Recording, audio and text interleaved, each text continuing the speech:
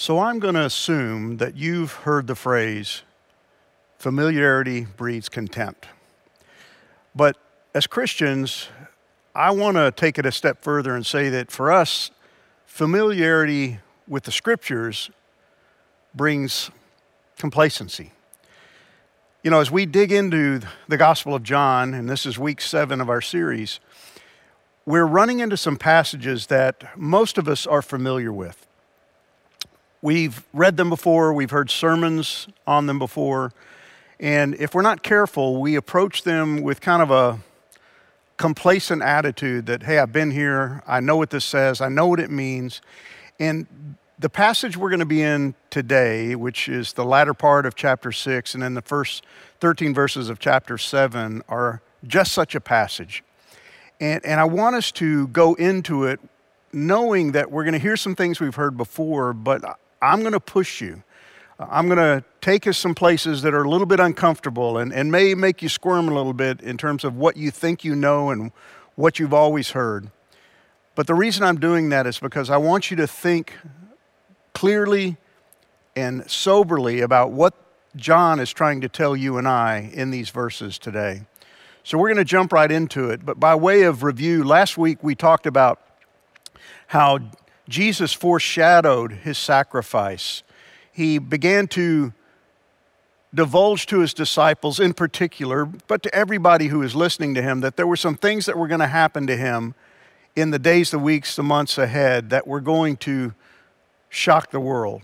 And most specifically, 3+ years later, when he went to the cross. And he began to foreshadow those things. And we saw it in chapter 6, verse 35, when Jesus said to them, I am the bread of life. Whoever comes to me shall not hunger, and whoever believes in me shall never thirst.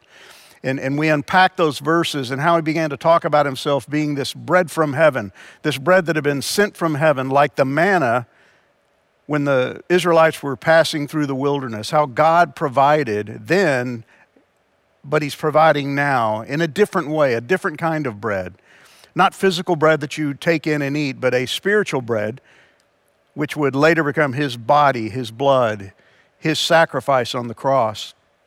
Well, this week we're going to look at the Son's claim being received and rejected. It's interesting as we go through the book, we see many people following Jesus, many people seemingly believing in Jesus. That word is used over and over again by John. But as we said a couple of weeks ago, it doesn't always mean what we think it means. As New Testament believers, those on this side of the cross, we hear the word believe, and if it's associated with Jesus, we almost always think of it meaning that we believe in him as our Savior, the Son of God. We believe in him for salvation. But in John's context, it's used in a variety of ways. And it doesn't always mean that people believed him to be, Jesus to be, who he claimed to be. They were sometimes confused. They sometimes had it partially right and partially wrong, as we'll see. But he's going to be received by some and rejected by others. We've already seen that happening in terms of the Jews. And the key verse is verse 69 of chapter 6. You have the words of eternal life. This is one of the disciples speaking to Jesus. He's just asked them, are you going to leave me? Are you going to bail on me? Are you going to be like the other followers who have left me? And this disciple says, you have the words of eternal life, and we have believed and have come to know that you are the Holy One of God. Now, this happens to be Peter. Peter's the impulsive one. Peter's the first one to always speak up and answer every question. He's that kind of hyperactive ADD guy that just can't keep his mouth shut. But in this case, he's right. And he makes a statement about who God is, who Jesus is, that he is the Holy One of God. So some believed, and yet some didn't. Some received, some rejected.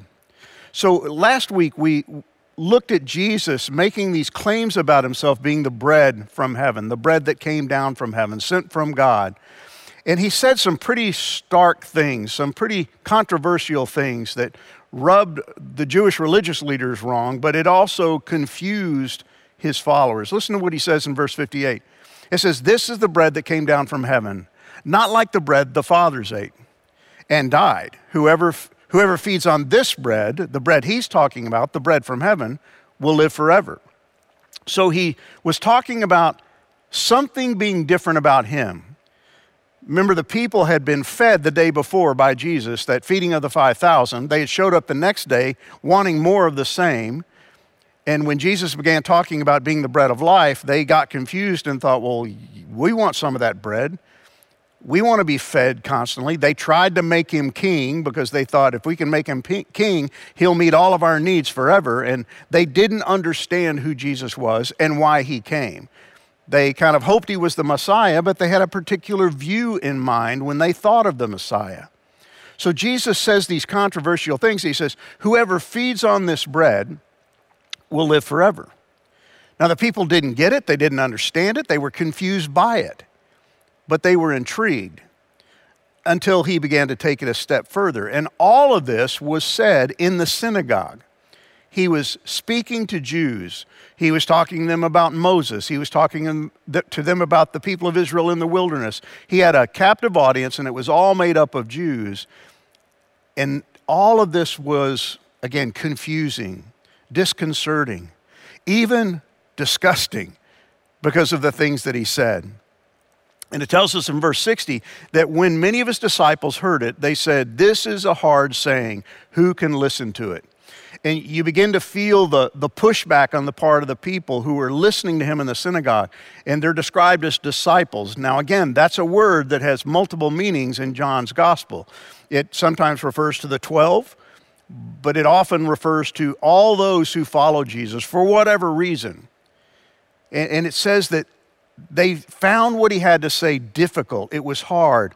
But Jesus, knowing in himself that his disciples were grumbling, they're struggling with what he has to say, said to them, "Do you take offense at this?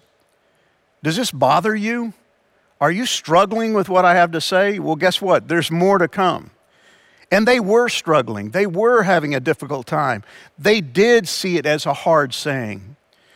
And part of what we're going to hear today is there's some hard sayings in here for you and I as believers living in 2020 in the United States.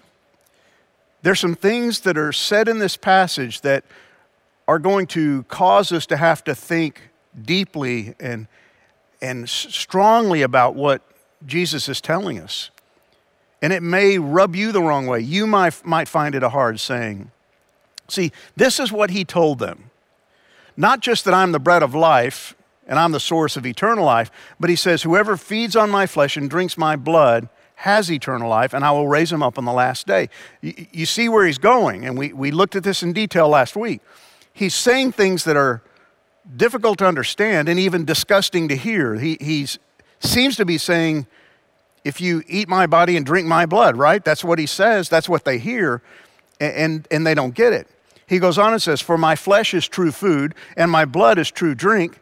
Whoever feeds on my flesh and drinks my blood abides in me, and I in him. This is a hard saying. This is a difficult thing to hear. It's difficult to hear. It's even more difficult to comprehend what he's trying to say. And so they begin to grumble. They begin to struggle with what he's saying. And I love the way that John describes it, this kind of disconcerting, grumbling attitude that they have, which is reminiscent of the people of Israel back during the wilderness wanderings, who are constantly grumbling and complaining because they find what he has to say unsettling. And there's something about the gospel that is always unsettling, both for those who are on the other side of the gospel, those who are unbelievers, but it also can be unsettling to some of us who are on this side of the gospel, who have placed our faith in Christ. It's meant to be unsettling. It's meant to be difficult to hear. So what did they do? They murmured, they grumbled, they complained, but they did it secretly. They didn't mean for Jesus to hear it. You can almost see them over on the side of the synagogue as they gathered together in little groups and began to murmur and complain and bicker. And what is he talking about? Does he want us to eat his literal body? Does he want us to drink his blood? And they found that, again, very, very confusing. And they were discontent and they complained. They secretly and discreetly began to complain about the words coming out of Jesus' mouth. Now remember, these are described as followers, disciples. They had chosen to follow him. They had been fed the day before. They had crossed the Sea of Galilee to find him, and now they are seeking him out, and they went to hear him speak in the synagogue, but they don't like what they're hearing. And Jesus says they're offended. He goes, "Are you offended? Do you take offense at what I'm telling you?" And he obviously knew that they had. And this is an important word because in the Greek it's skandalizo. It sounds very familiar to, or similar to, one of our words, which is scandalous. They were scandalized, and it literally means to lose trust. They lost trust in the one who was speaking because of the words coming out of his mouth, and they began to disapprove of Jesus. Isn't that interesting how quickly this happens? That the day before they're enamored with him, the next day they find him because they want more of the same. They want food, they want bread, they want him to take care of them. And in a matter of minutes after he speaks to them, they're scandalized. They begin to lose trust. It literally means to see in another what I disapprove of.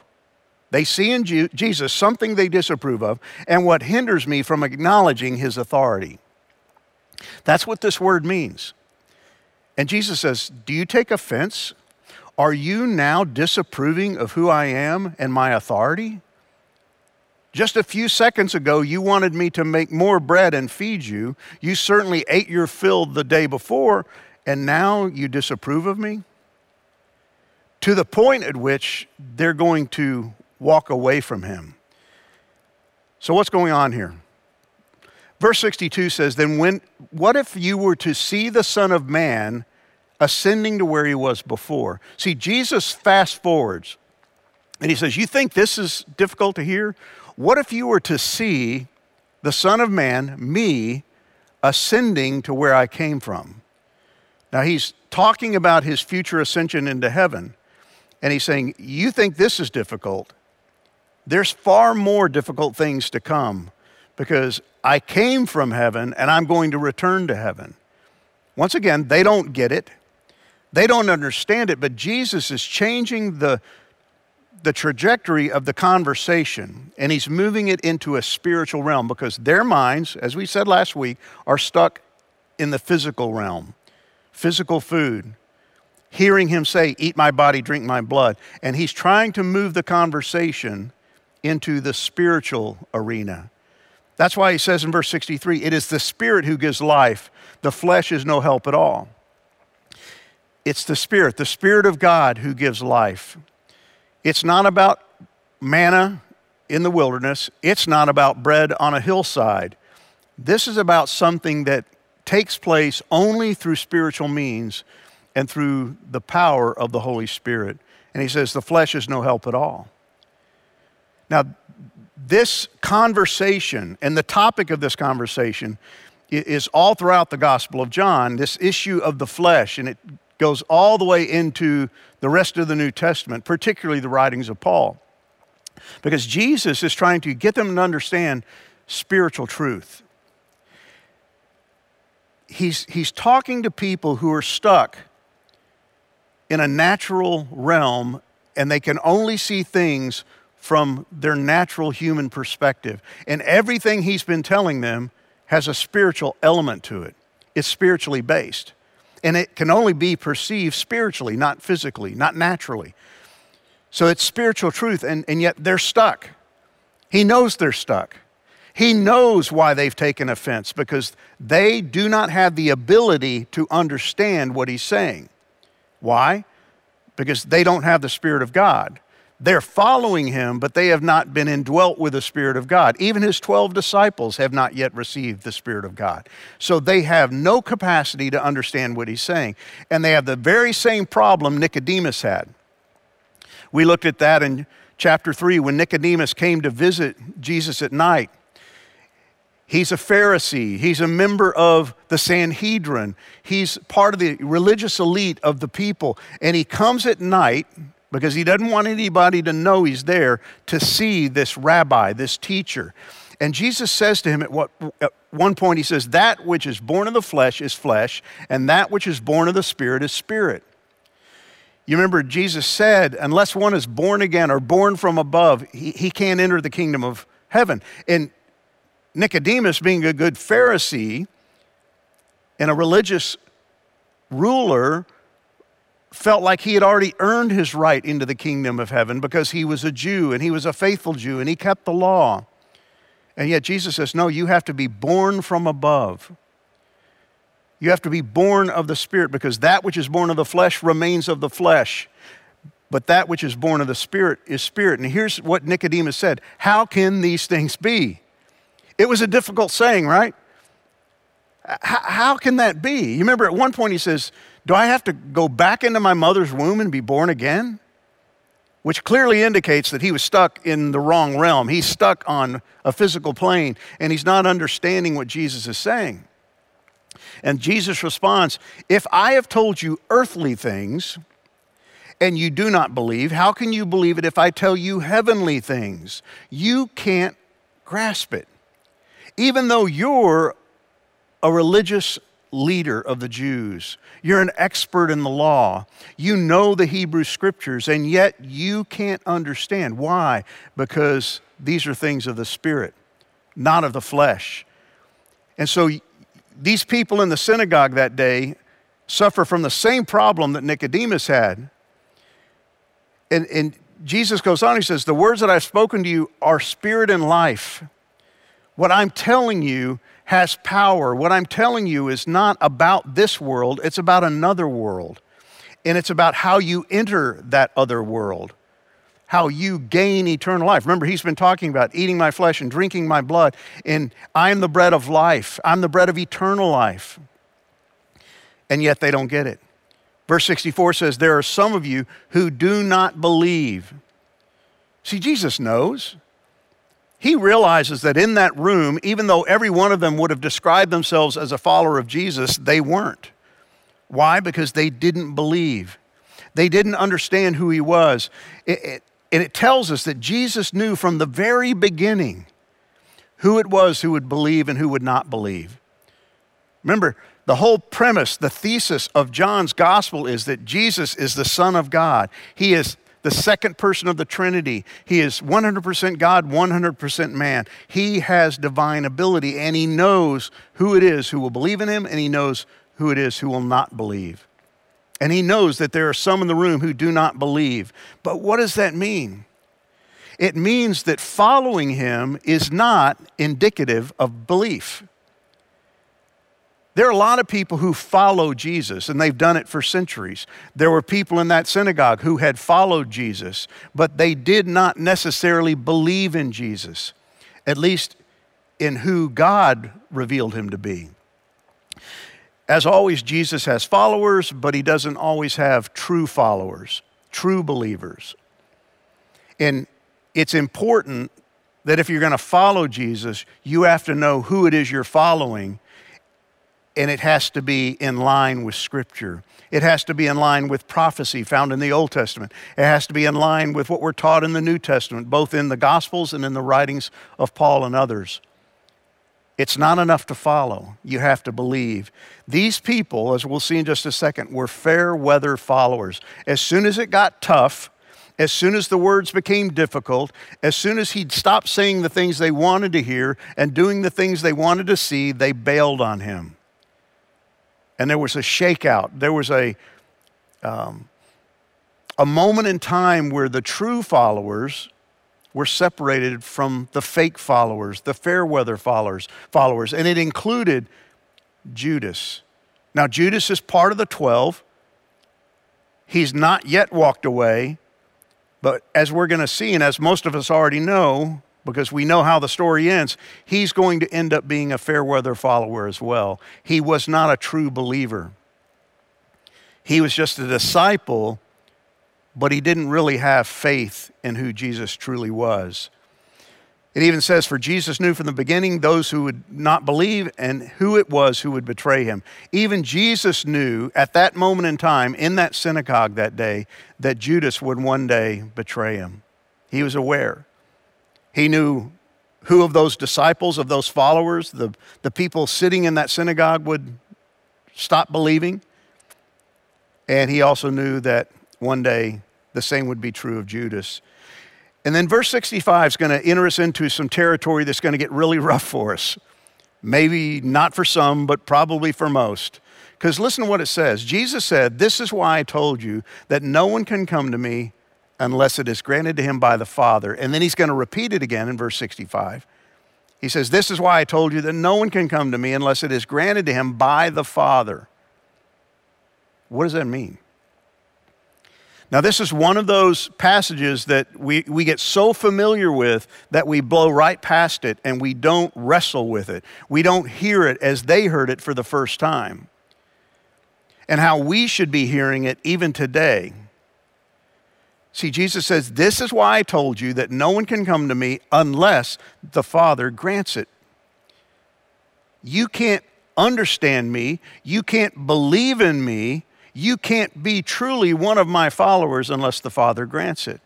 And then look at what it says in verse 66.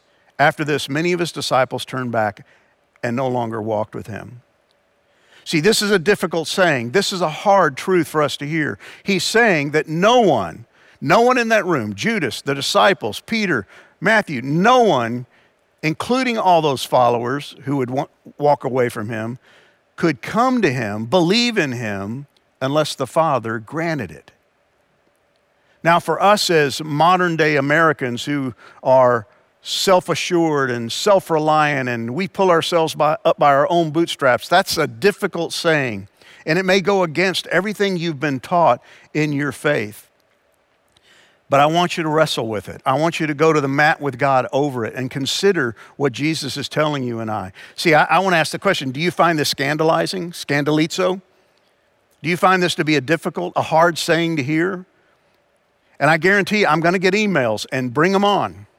I would love to dialogue with you on this because this is so important for us to understand. I want it to be difficult. Jesus intended it to be difficult. And we need to wrestle with it. And if it causes you to murmur, to complain, to discreetly get aside and go, "What's Ken talking about? Has he lost his mind?" I want that. Because see, this is the word of God. This isn't the word of men. This isn't my word. This is the words of Jesus coming out of his lips. And it's a spiritual truth that's going to require the Spirit's help for you and I to fully understand it. And it's not going to happen in a second. It's going to take time. It's going to take going back into the Word of God and studying the Scriptures and seeing what the entirety of the Word of God has to say about this issue. See, in my mind, it makes no sense. In your mind, it makes no sense that no one can come unless the Father grants it. It just doesn't seem to fit. It seems to negate everything we believe about us, humanity, ourselves. It negates fleshly involvement in the process. Now, if you're like me, and somebody's asked you if you're a Christian, and how did that come about? How did that happen? You probably say something like, "Well, when I was 7 years old, I walked down the aisle and I accepted Jesus as my Savior." Or you may say something like, "I chose Jesus. I decided to follow Jesus." There's an old hymn that we sang when I was a kid growing up. "I have decided to follow Jesus. No turning back, no turning back." Do you notice the emphasis in all those statements? It's about me. It's got I in it. I have decided. I chose. I made a decision for Christ. And it reeks of pride and self-sufficiency and self-effort. Now, don't get me wrong. Every one of us play a role in our salvation. But what I want you to hear Jesus saying is that it is a work of God from beginning to end. And it negates any fleshly involvement. Now, if you know anything about the Scriptures, and if you're familiar with the Scriptures, you probably are thinking, yeah, but what about, and a verse comes to mind, a verse like this, Matthew 11:28, when Jesus says, "Come to me, all of you who are weary and carry heavy burdens, and I will give you rest." Or you may think of the great verse, John 3:16, "For God so loved the world that he gave his only Son, that whoever believes in him should not perish but have eternal life." This is the message that Jesus gave to Nicodemus that evening. All of you, whoever, seem to indicate that it's up to us. All of you, whoever wants to, can. And yet Jesus says no one can unless it's granted by the Father. So do we have a contradiction? Do we have conflict? What's going on here? See, this whole section we're talking about has to do with belief. And Jesus knew that there were those in the room who did not believe. He knew there was one of his own disciples, one of the 12, who did not believe and would continue not to believe and would ultimately betray him. So what's it about? Why did some in that room hear what Jesus had to say and not believe? And others did believe. Now, why did you believe? Why did you place your faith in Jesus Christ at some point in time like I did when I was 7? Was that up to you? Were you smarter than everybody else in the room that day? Did you have a greater brain capacity to capture what Jesus was saying? See, this is why this is so important, because if we're not careful, we turn salvation into a work of man rather than a work of God. And Jesus is letting these people know it really has nothing to do with you. It has everything to do with me. It has nothing to do with what you think you can do, but it has everything to do with what I'm going to do, what I've come to do. See, some believed and some didn't. Why? Because it's a matter of the flesh and the spirit. This is all about the difference between the flesh and the spirit. The human flesh, man in his own capacity, and what the Spirit provides. So it's the difference between a work of God and a work of man. And this word work is going to appear in this passage because the people of Israel were obsessed with work. They were obsessed with doing good works. Nicodemus was a man who was obsessed with doing good works. What do I need to do? And this issue of man's work versus God's work is really what's at play here in this passage. And what Jesus is trying to explain to them. It's not about you. It's not about me. See, I love this from Romans chapter 8. Paul says, "For to set the mind on the flesh, this body and its capacities and abilities, including my brain, my wisdom, my intellect, is death." It only leads to death. But to set the mind of the Spirit is life and peace. For the mind that is set on the flesh is hostile to God. Don't miss that. When I start putting all the emphasis on me, I become hostile to God. For it does not submit to God's law. Indeed, it cannot. Those who are in the flesh cannot please God. Again, don't miss that. Those who are in the flesh, and most particular, those who are outside of Christ, which includes everybody in the world who has not yet come to faith in Christ. Everybody in that synagogue that day was outside of Christ. And it says they cannot please God. Why? Because they're in the flesh. They're stuck in the natural world, in the natural plane. They're totally incapable of pleasing God through their self-effort. That's why in John 3:6 it says, "That which is born of the flesh is flesh, and that which is born of the Spirit is" what? Spirit. That's what Jesus said to Nicodemus, the Pharisee. When you're born of the flesh, when you're born into one of these bodies, when you come out of the womb, you are flesh, and all flesh breeds is flesh, more flesh, and deeds of the flesh. And yet Jesus told Nicodemus, that which is born, he who is born from above, born of the Spirit, is spirit. Something remarkable happens. Something amazing happens. It's not a work of man, it's a work of God. Jesus also told Nicodemus, "Truly, truly, I say to you, unless one is born again from above, through the power of the Spirit, he cannot see the kingdom of God." That was like a brick to the forehead to a Pharisee who thought he had already earned his right into God's kingdom because he was a Jew, he was a Pharisee, and he was a keeper of the law. He was a righteous man. And yet Jesus says, no, you have to be born from above, not of the flesh, but of the Spirit. It has to be a Spirit-empowered event. And in verse 63 of chapter 6, it says, "It is the Spirit who gives life." What kind of life? Spiritual life. "The flesh is no help at all." That is an incredibly difficult saying for us to handle. Your flesh, my flesh, is no help at all. It plays no real part in the salvation process. When I walked down the aisle at 7 years old in my dad's church, I made a choice to get up out of the pew and walk down the aisle as scared as I was, but it was all the work of God. It was He who gave me the strength to do so. It is the Spirit of God that gave me the impetus to do so, that opened my eyes to want to do so. See, it has nothing to do with me. It has everything to do with God. That's why in verse 65, Jesus says, I told you that no one can come to me unless it is granted him by the Father. The only way anybody in that room that day, anybody in that synagogue, including the 12, were going to come to true believing faith in Jesus Christ would be because the Father granted it. It's a work of God. And I love in verse 37 of chapter 6, all that the Father gives me will come to me, and whoever comes to me I will never cast out. When God grants it, it's a done deal.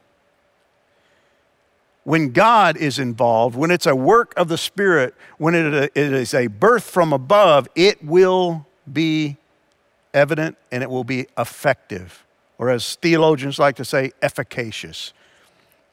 It will take place, and Jesus Christ will not cast them out. So again, what's he saying? The flesh cannot please God. It's impossible. It's impossible for you and I to please God. That's why Isaiah says all our righteous deeds are as filthy rags. They're like polluted garments. It literally is a reference to a menstrual rag covered in blood. That's how graphic this verse is. But it says all, everybody, man, woman, child, ever born and whoever will be born.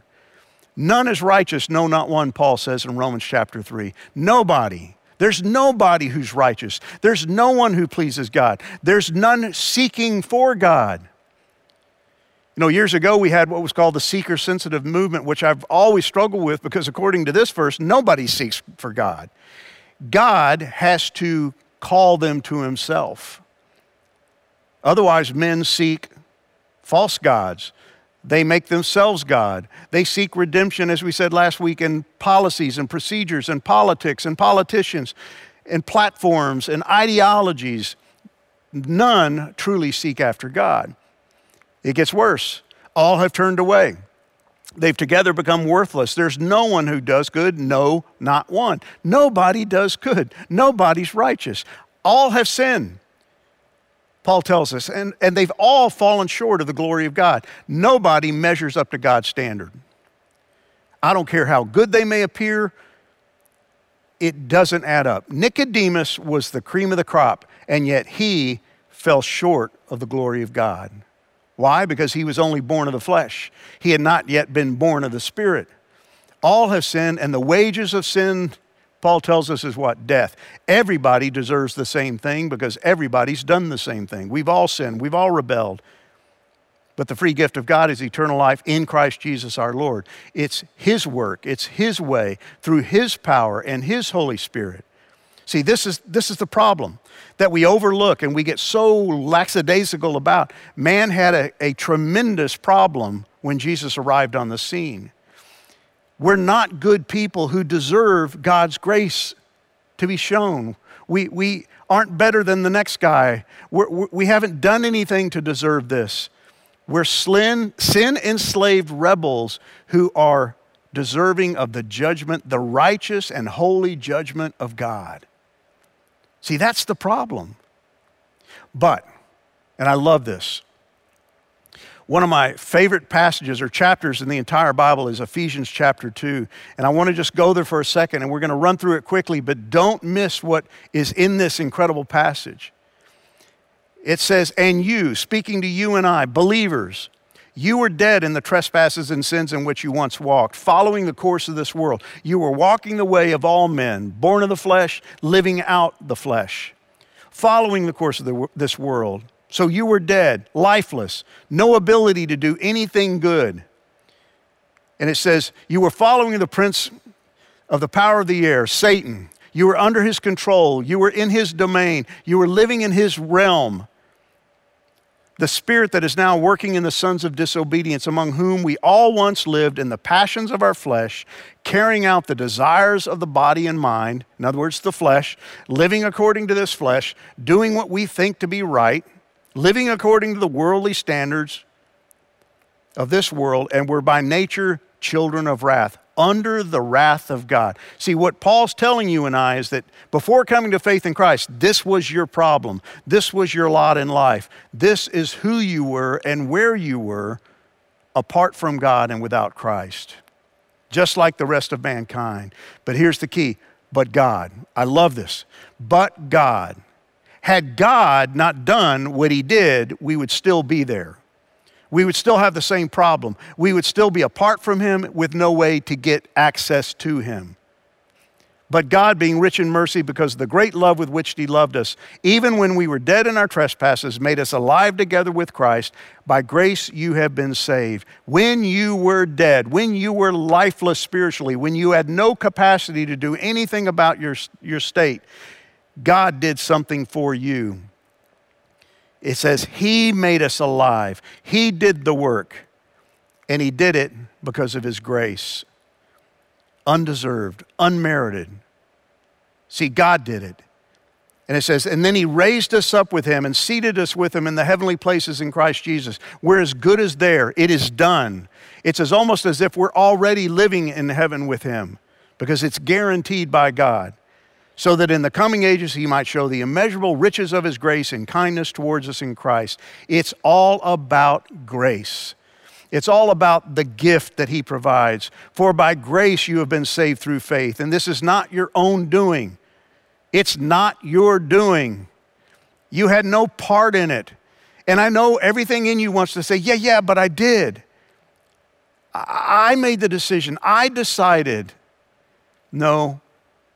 It's not of your own doing. It is the gift of God, not a result of works, not a result of anything you do, so that no one can boast, for we are his workmanship from beginning to end.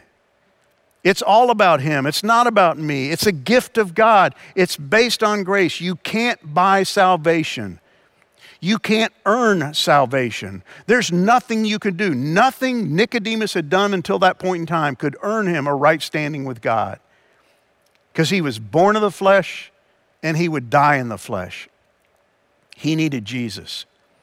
He needed the work of God. He needed to be granted by God the ability to place his faith in Christ, because he was dead. He was incapable. You see, it's a work of God from beginning to end. And when we start to insert ourselves into that process, it's one of the greatest displays of pride that any man or woman could ever show. See, it's him.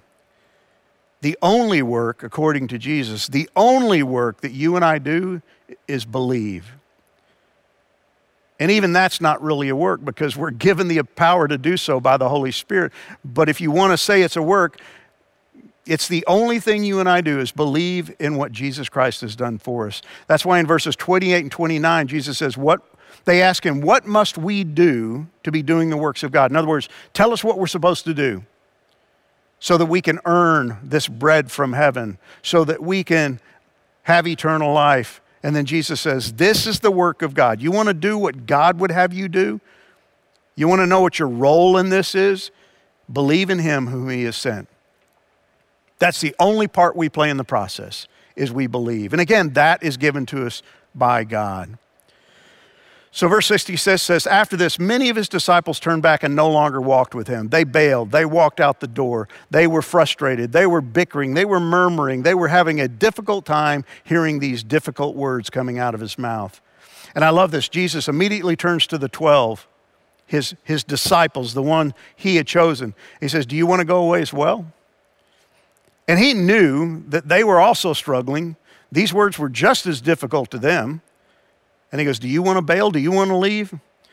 And the always impulsive Simon Peter answered, Lord, to whom shall we go? You have the words of eternal life, and we have believed and have come to know that you are the Holy One of God. We have believed. We know now that you are the Holy One of God. Now, once again, this is Peter speaking, but he's still not really sure what it is exactly he believes about Jesus. All he knows is that I don't know anywhere else to go to hear what I'm hearing, and I am trying to believe that you truly are the Holy One of God. And I love what Jesus says to him. Did I not choose you, the 12? Did I not tell you and call you to follow me? You didn't seek me out. I called you, and you were given to me by God, as he'll pray in his high priestly prayer in John chapter 17. And yet one of you is a devil. One of you is going to not believe. One of you is going to betray me. And he spoke this of Judas, the son of Simon Iscariot. For he, one of the 12, was going to betray him. See, Peter's saying, but we believe in you. Where else would we go? You're the Holy One of God. You're the Messiah. We believe you to be who you are, but even that belief was insufficient. Only 11 of the 12 would really, truly believe and be true followers of Christ, and their belief was still in process. It was incomplete. See, Peter would later declare of Jesus something pretty significant. He says, you are the Christ, the Son of the living God. Jesus had just asked, who do the people say that I am? And they gave a variety of answers. Well, you're Elijah. You're the Messiah. You're this, you're that. And he goes, well, what about you guys? Who do you think I am? And Jesus blurted out, you are the Christ, the Son of the living God. Great answer. A+, Simon. But Jesus revealed to him that this didn't come from you, this came from God. Flesh and blood has not revealed this to you. In other words, you didn't think this up. This didn't come from your brain. This came from God, the Father. He revealed this to you. Peter didn't have the capacity to know these things. God had revealed it to him. Even their belief as it grew was a gift from God as they began to become increasingly more aware of who he was. So Peter's insight was not the result of it was the result of divine inspiration, not what? Human intuition or human intelligence. Peter did just suddenly wake up one day and go, I get it now. I understand. This guy's the Messiah. No, it was revealed to him by God through divine inspiration. No one can come unless it's granted by the Father. No one can understand, can comprehend until their spiritually blind eyes are opened by God through the power of the Holy Spirit. So we know from this passage, not everyone received him. Not everyone believed in him. And many in that room walked away because they remained spiritually blind. Didn't get the words, didn't like what they heard him say, and they were scandalized by what they heard. And it left their hearts hardened and unrepentant. And this pattern is going to happen over and over again in the Gospel of John because these people are still operating in the flesh. It's all they can do. When you get frustrated with people out there in the world who don't believe what you believe and who stand opposed to the things of God and the gospel of Jesus Christ, it's all they know to do. Unless it is granted them by God, unless their spiritually blind eyes are opened, they will never move from the flesh to the spirit. They will remain of the flesh. See, you and I stand on the other side and we look back and go, don't you get it? Don't you understand it? But we've had our eyes opened. And our prayer should be that God would open the eyes of those whom we long to see come to faith in his Son, because it will only happen if he does so. Because the flesh is no help at all. It's not a work of man. Then real quickly, chapter 7, verses 1 through 13 paints a really interesting picture that Jesus went about in Galilee. He's up in that northern area up by the Sea of Galilee, and he wouldn't go back into Judea. Why? Because the Jews are trying to kill him. We know they've rejected him. We know they don't like him. And it tells us that the Feast of Booths is at hand, and Jesus should be going back to Jerusalem for the feast. And even his brothers come to him, his half-brothers, and they compel him. They bait him into going back into Jerusalem. But look at what they say. Leave here and go to Judea, that your disciples also may see the works that you are doing. For no one works in secret if he seeks to be known openly. Hey, Jesus, go back to Jerusalem. Make yourself known. Go back into the capital city. Go where everybody will see you. Go when the crowds will be gathered for the feast and do these works that you're doing. Because nobody works in secret. You got to show yourself. You got to get visibility. They're like really bad PR directors. But look at what they say. If you do these things, show yourself. Now, this is a statement of doubt. It begins with if. If you really do these things, if you really have power, or if you really are the Messiah as you claim to be, and we don't believe it, then show yourself. There's doubt that reeks in this statement. And it tells us that not even his brothers believed in him. They don't believe who he is. And you skip to verse 10, and his brothers go on without him because Jesus refuses to go because he knows what they're up to. And it says, after they went, he went up. Not publicly, but in private. See, Jesus wasn't about displaying his glory so that everybody would believe in him to be the king, that everybody would want to see him sitting on the throne. He knew what his brothers were up to. And he also knew that the Jews were looking for him at the feast. And they're saying, where is he? These religious leaders want to know where he is because they want to put him to death. They hate him so much already that they're willing to kill him. And it says there was much muttering about him among the people. Some said he's a good man. Some said, no, he's leading the people astray. There's these differing opinions about him, but they are all stuck on an earthly plane. They're living in the flesh. They're seeing things from the flesh, and they don't get it. And so no one was willing to really speak about him because they all lived in fear. So as we wrap this up, the claims of Jesus did a number of things. And we see in this passage that, first of all, they turned followers into deserters. His words were difficult to understand, difficult to hear. The religious leaders were turned into enemies. They hated what he said about himself. They hated his claims to be the Messiah, the Son of God. They hated his claims to be equal with God. And so they became his sworn enemies. The claims of Jesus exposed the weakness of the flesh. No one can be made right with God through the flesh. It's impossible. And his words hardened their hearts. When they were told they can't, they pushed him away. Pride set in. Don't tell me what I can't do. Don't tell me that my role's not important. And they turned against him. His claims explain salvation as the gift of God and the work of the Holy Spirit. And those words still apply today. And they're still shocking today. They're still difficult for us to hear today. So here's your questions for further thought. Why do you think the unsaved today still consider the claims of Jesus to be scandalous, scandalizo? What makes his words so difficult to receive and accept by those who are outside of faith in Christ? Secondly, in what ways do we as believers still believe that our salvation was up to us, and why would that be harmful to our faith? Why is you inserting yourself into the salvation process so dangerous and so detrimental to your faith? And then finally, go back and look at Ephesians 2, 1 through 10. There's no doubt that these are hard words. What Jesus had to say in that passage are hard. Of course, these are the words of Paul, but they're inspired by the Holy Spirit. How should they bring you and I comfort, hope, and assurance? Have you been scandalized today? I hope so. Are these difficult words to hear? I know so. But I want you to wrestle with them. I want you to debate among yourselves. If you have questions, email me. If you have difficulties, talk to me about them.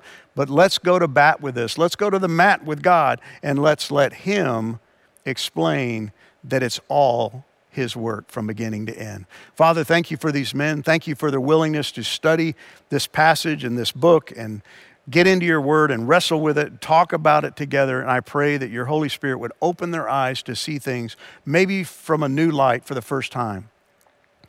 And Father, thank you that salvation is your gift to us, all by grace, not by works, lest any of us should boast. And we would if we could. We love you, and we give you this day, and we give you the rest of the week, and we pray this in Christ's name. Amen. I'll see you guys next week.